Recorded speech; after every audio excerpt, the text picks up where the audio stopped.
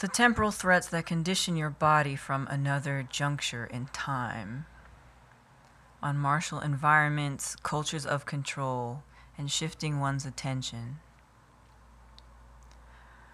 Martial environments of teenage cyborgs. I used to roleplay in America Online member chat rooms, making a name for myself as the only cyborg in the elite guard of an ambitious spacefaring empire, reinventing its hold on power in the universe. I was around 13, 14 when my neighborhood skate crew ditched me for not turning into a groupie. Once my novelty as girl skater wore off and I understood I was not one of the guys as I had hoped. I was crossing the thresholds from parochial 8th grade to public school, scene A to scene C, neighborhoods and turfs, known and brand new. My skater headbanger friends from Catholic school and I started meeting up at ska and hardcore shows downtown, where I waded into a larger scene of ska kids, hardcore bros, and some apolitical trad skinheads, aka the ones who claim it's only about the fashion and having working class pride. They came from the far reaches of surrounding Philly and South Jersey middle-class burbs to the near neighborhoods of Juniata and Bridesburg.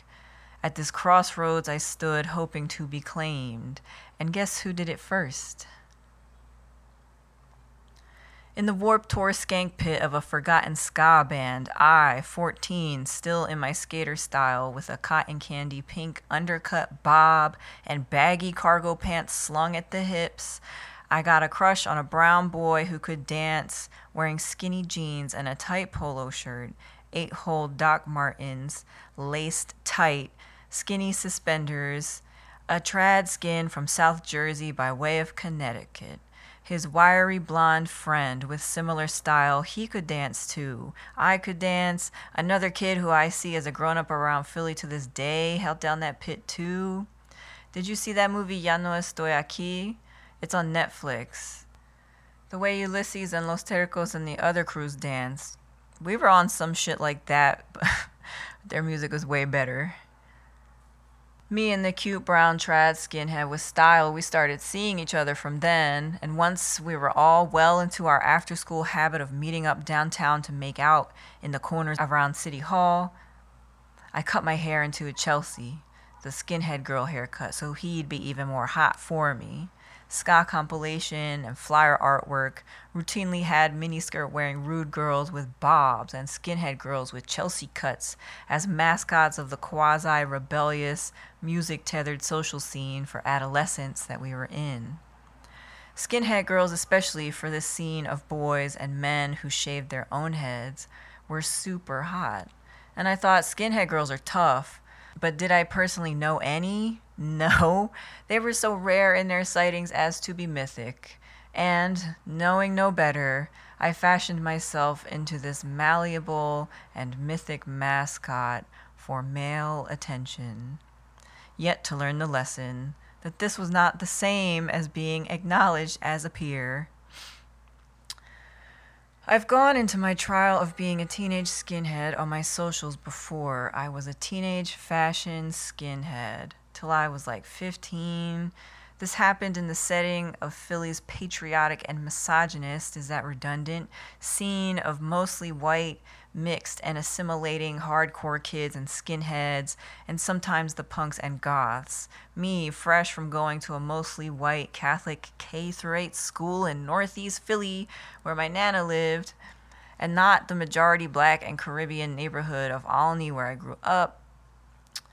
It happened on South Street and downtown, on the streets around the Erie Torresdale L stop, and sometimes up Lancaster Ave into West Philly's squatter punk houses.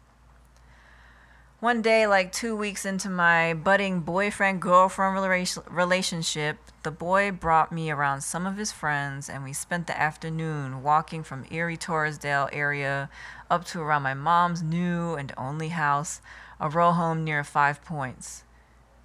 5 Points. Me, him, two slightly older boys. Actually, they were all slightly older. One closest in age to me was Puerto Rican and Irish. I was Mexican and Irish. One was the wiry blonde kid from Warped Tour. We coalesced into a crew that began to hang out at shows with a couple other groups of people. Nobody had any trouble with any of the area hardcore gangs, cargo shorts, New Balances, and flat Jansport backpacks worn by a single extended strap. Everybody had each other's backs. Well, that's how everything starts. I've been writing this newsletter for days, trying to fashion the crystal facets of the intersecting layers of this year of my life when I sped through transits of social constellations. I'm trying to write about cyborg life and militarism and Martian matters, which is to say that our society is shaped by the industry of war. It is the world sphere, reality, as presented to us by authorities, who tether our attention well away from the memories in our ghost. I stopped being a teenage fashion skinhead. The crew fractured. Me and the boyfriend broke up. He exiled himself in 40s, no longer beholden to his standard to never drink around me, falling down drunk on the floor of the stalag where I didn't go.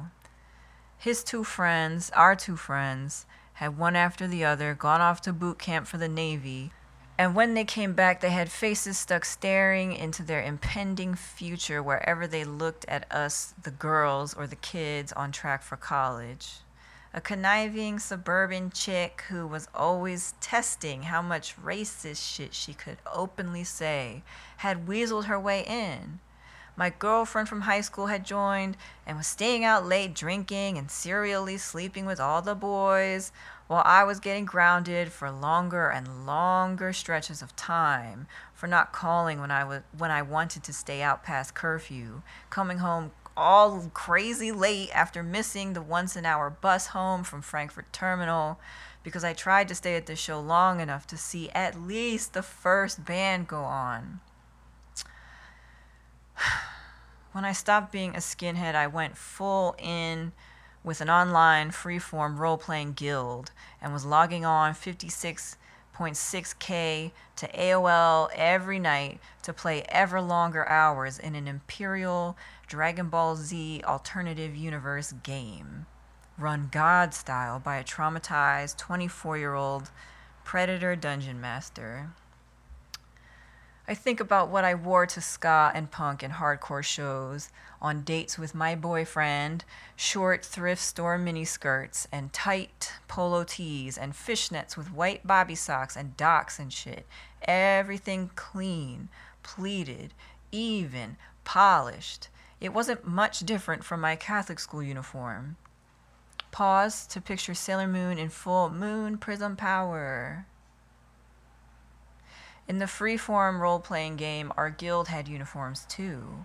In the chat rooms, we dutifully, voraciously described our black and red, skin-tight battle suits made of not yet invented technologies, replete with matching boots and gauntlets and glimmers of sneers and smirks. We had fan art character pictures that we'd email each other lagging on the dial-up. We had protocols. We had honor systems. We had death matches. I took Aikido during this time too, my birth dad handing me my weekly dues on his Monday visits.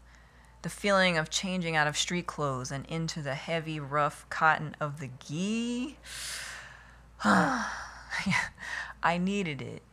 Morihei Ueshiba, the founder of Aikido, wrote down shit like, as soon as you concern yourself with the good and bad of your fellows, you create an opening in your heart for maliciousness to enter. Testing, competing with, and criticizing others weakens and defeats you. And in the art of peace, a single cut of the sword summons up the wondrous powers of the universe. That one sword links the past, present, and future. It absorbs the universe. Time and space disappear. All of creation, from the distant past to the present moment, lives in the sword. All human existence flourishes right here in the sword you hold in your hands. You are now prepared for anything that may arise. And those who are enlightened never stop forging themselves.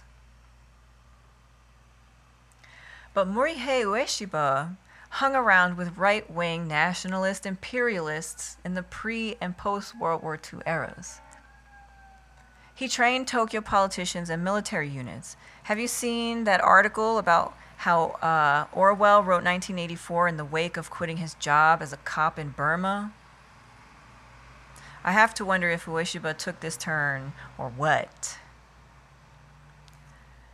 Back in Philly, we'd be out at the park. Psych, somewhere else in Philly, in this age of my early adolescence, there was a scene of transplant, anarchist, genderfuck punks in their 20s out squatting empty buildings and planting gardens and protesting for MOVE and Mumia.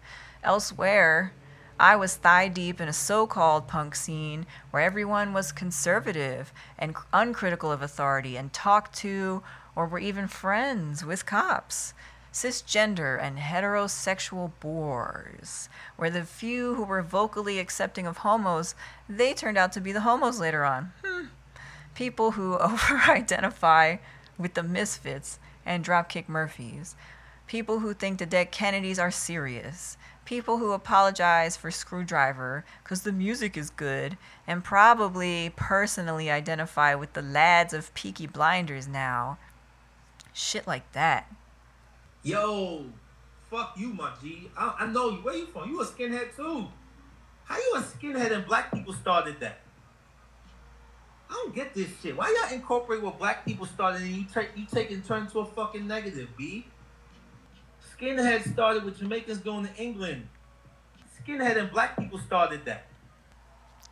That's tattoo artist Andre Malcolm on Doreen Garner's new podcast, tattoo podcast called Mad Pain, featuring black tattooers.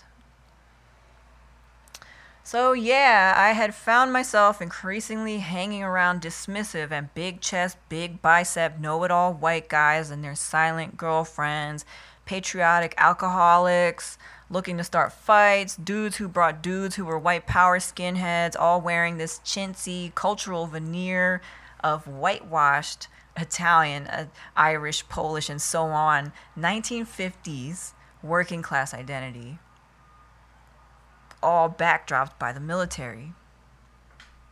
It was the style to wear American flag patches on the shoulders of our ace flight jackets, right above all of our little 1-inch band pins on the side pocket. I cannot remember if I put the American flag patch on my flight jacket or not. There's a picture of it somewhere, fully vested in moonscot patches. I would not be surprised if I did have a flag patch. But anyway, I remember standing quietly by during debates between the know-it-alls of whether or not it was a good look to rock certain military patches like POW MIA without having served, watching with this what the fuck suspicion as they welcomed the encouraging paternal opinions of motherfuckers with shady white power style choices. Towards the end of my trial as a token skinhead girl, outside shows at the church, the side streets around the Troc and South Street bar venues, I was getting tired of these guys showing up. Punishers and creeps, men with violent reputations and nervous compositions. If I didn't avoid them, I'd be pushing back on their racist commentary from time to time, like, hey, my family is black and Mexican, man, watch what you say. And the people at my side, the fractured crew, associates, these grown men from Allentown dressed like frat boy renditions of Popeye the Sailor Man, they acted like they didn't hear me or they didn't want to argue. Sometimes the lowest effort shoulder shrug of can't say nothing to that.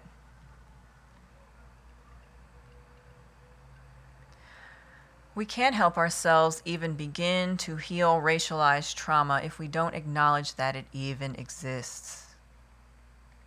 I ordered a copy of my grandmother's Hands, Racialized Trauma and the Pathway to Mending Our Hearts and Bodies, after I listened to this podcast episode with its author Resmaa Menakem, titled Notice the Rage, Notice the Silence.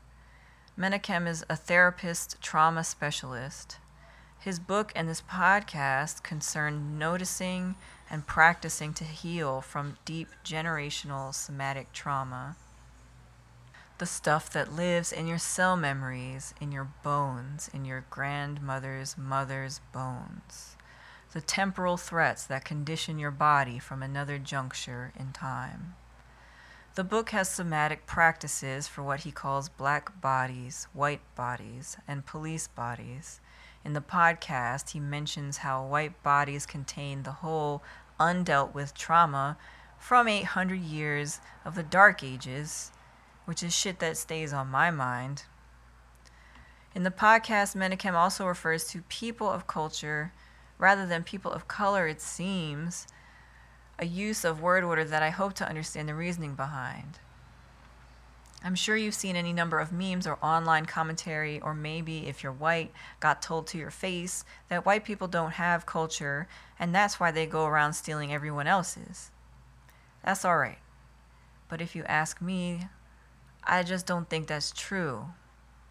White culture is a culture of violence, of militant fanatic support indoctrination, around a patriarch authority who rules through abuse and demands absolute and complicit silence. White culture says, I told you so, after you got a beating. White culture ignores you when you need to ask for something important and laughs when you shrink away in hurt or death. White culture is made of popular tales of mythic empires and noble soldiers and their families, forever marching forth from a romantic past that did not happen. White culture ignores the dead, deadens the spirit, disrespects life, does not remember, and isn't moved to ask why. White people have culture.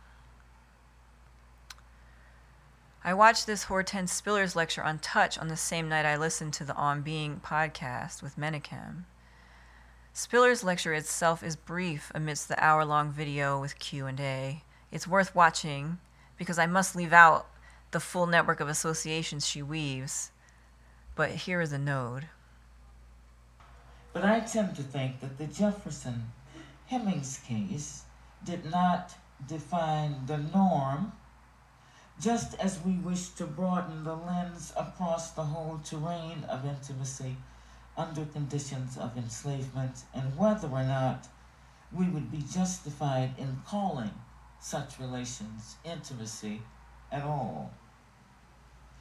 In a circumstance where flesh becomes the medium of exchange, it is hard to imagine what intimacy is, or what the career of touch would be under conditions defined by violent coercion.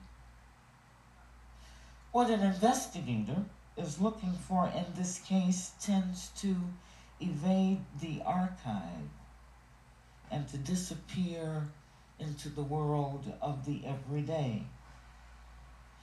If the shadow families of the master class were defined primarily by their economic relations to the master, then how did this intrusion of money matters, or was it an intrusion, transform structures of feeling between husbands and wives and sibling relations within the official family? In other words, we do not expect master families to carry on, quote, as usual. Whatever as usual is, and that just occurred to me that there was really no such thing as a normal under conditions of slavery, as I understand it. Those people who are enslaved and then those people who were not. I mean, it seems to me that the whole is affected by institutions of ownership, or in a world where human beings have become property. So we don't expect master families to carry on as usual when the conditions of slavery prevail. All out of control. Something that annoyed me reading Paul B. Preciado's Testo Junkie was that it reminded me of watching 90s MTV movies about European junkies, people frenzying their dead-end violent lives with drugs and petty crime and technology, and we're supposed to get a thrill out of it. It's supposed to be art. It's supposed to mean something. But look at what it glorifies. Crews of men and their girlfriends whose lives are intertwined because of their bad circumstances and bad decisions, who lie, murder, and steal on each other. Do you know how many skinheads love watching movies with white gang violence in them? How many decades now the History Channel been airing documentaries about the lives of Nazis? There are bigots in cyberspace too, but they can look like Super Saiyans there. Have you ever roleplayed being something other than a human being? Did your nervous system pull taut at the sight of the connecting screen? When I watch anime with transformation sequences, like when the EVA unit fills up with fluid or the nail polish dazzles onto the Sailor Senshi's wand-grasping fingertips, I'm like, that's what I experienced over and over again when I donned the mantle of awareness that was this cyborg character. I was more her than I was myself. And she had no qualms with the totalitarian aspirations of empire. Alice Sparkley Cat has said in an interview that under a different name they are a fanfic writer and that they have been posting a chapter to their fic every week for years. On top of that, their astrology writing and accompanying imagery frequently mentions fandom culture. Maybe I don't dwell in the places I yet seek, but I don't know many writers or artists who bring fandom and queer POC, anti-colonial, anti-capitalist, and traditional astrological bodies of thought into motion like Ace does. The other day they said, horoscopes, like other forms of art and culture, can be used for fascism. Just like there is such a thing as a fascist song or a fascist play, there is such a thing as a fascist horoscope column. And in my Twitter. Okay, so Clarion alums on this panel are basically explaining Clarion as an experience that is what Metropolarity has been for us. Very funny. And another tweet. They just spent a handful of time talking about the emancipatory potential of science fiction. Mars and Aries energy had me engaging with Clarion again. Clarion, the sci-fi fantasy writers workshop of prestige. This time in the form of a panel talk they were hosting called Writing the Future, helmed by Kim Stanley Robinson himself, beloved by a number of anarchists whose books I haven't read. Robinson is like, Clarion is a volunteer project and a collective through time. And one of the panelists, Eileen Gunn, is saying it changed her life to be around writers who were all on her level and very political. And Ted Chiang is like, prior to going to Clarion, I didn't know anyone who even read science fiction, let alone anyone who wrote science fiction. And I'm just like, Jesus Christ, I just think about everyone left behind. Meanwhile, writer Jamie Barreau, follow her Patreon, sustains her plainly spoken attack on the publishing industry from major to independent for its absence of trans writers of color. Something that she said is, the kind of work that I'm doing alongside a number of other emerging trans writers of color is vital because so little of it is available at this moment. For generations, it has been nearly impossible for us to write our own stories and share our thoughts and experiences with others in our communities. The same social conditions that erased much of our collective past and that to this day make it hard for us to even survive, make it so that our creative work is devalued, underfunded, and ignored when it is not being attacked out of hatred.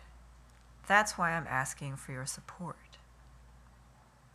Rashida Phillips, with her wide-ranging work with time temporalities, maintains an Afrofuturist practice that centers poor black people who are targeted for punishment by a white imperialist system of linear clock time originating out of the transatlantic slave trade. 2 months ago on this imperial linear calendar time, the screenlight rendering of Saray Jarrell Johnson's a paradoxical history of black disease was hitting my eyes. He says, since they could no longer own black people, they happily left us for dead. Lagan notes that former slaveholders were freed of the antebellum master-slave relationship in which the blacks had represented capital investment, end quote, and thus, quote, expressed little concern for the health and welfare of the freedmen except when it posed a threat to their own, end quote. Somewhere along the line, I clicked on Neil Ahuja's, pardon my pronunciation or cadence in that, their chapter in Control Culture, Foucault and Deleuze After Discipline, titled Postmortem on Race and Control. And in their chapter, there's a bit in there that goes, turning to the ascendance of empires and the problem of their inability to cope with change, Burroughs thus concludes that control's ultimate dependence is not on labor nor technology, but on time itself.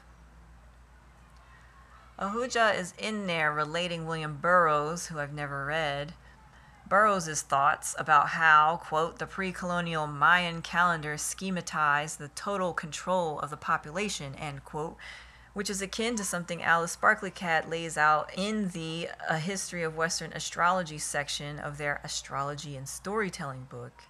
And that says, conceptual time most frequently takes the form of the calendar and propagates certain cultural orientations, exporting them to other places.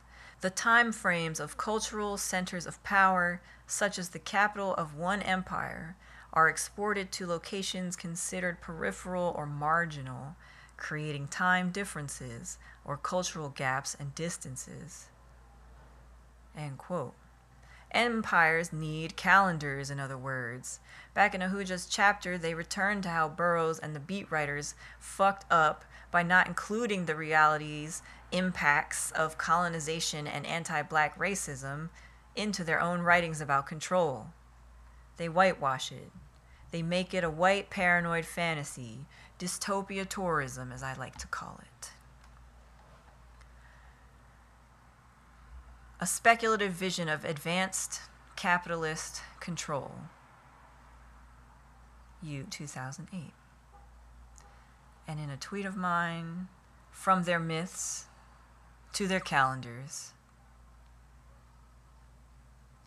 When I stopped being a teenage fashion skinhead, I turned to spend my hours in a text-based holodeck of sensory jacking solace. For years, it had my full attention. What haven't you been paying attention to?